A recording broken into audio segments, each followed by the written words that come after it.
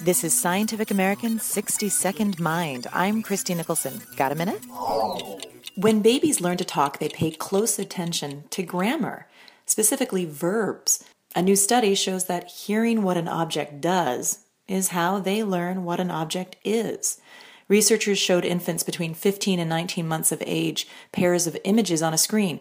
Each pair included an animal and a non-living object.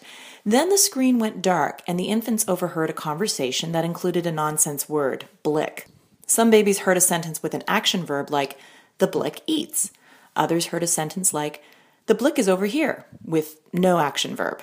The infants then again saw the screen with an animal and an inanimate object, and a researcher said, look at the blick.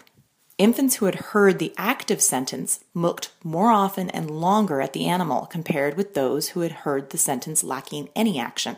Because if all the babies know is that the blick is over here, it could be any object, alive or not.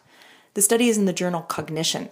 The researchers say that learning language requires the infant to listen to natural conversations and to analyze the complex situations being discussed, such as why the blick forgot to pick up the mooshlick on the way home from work.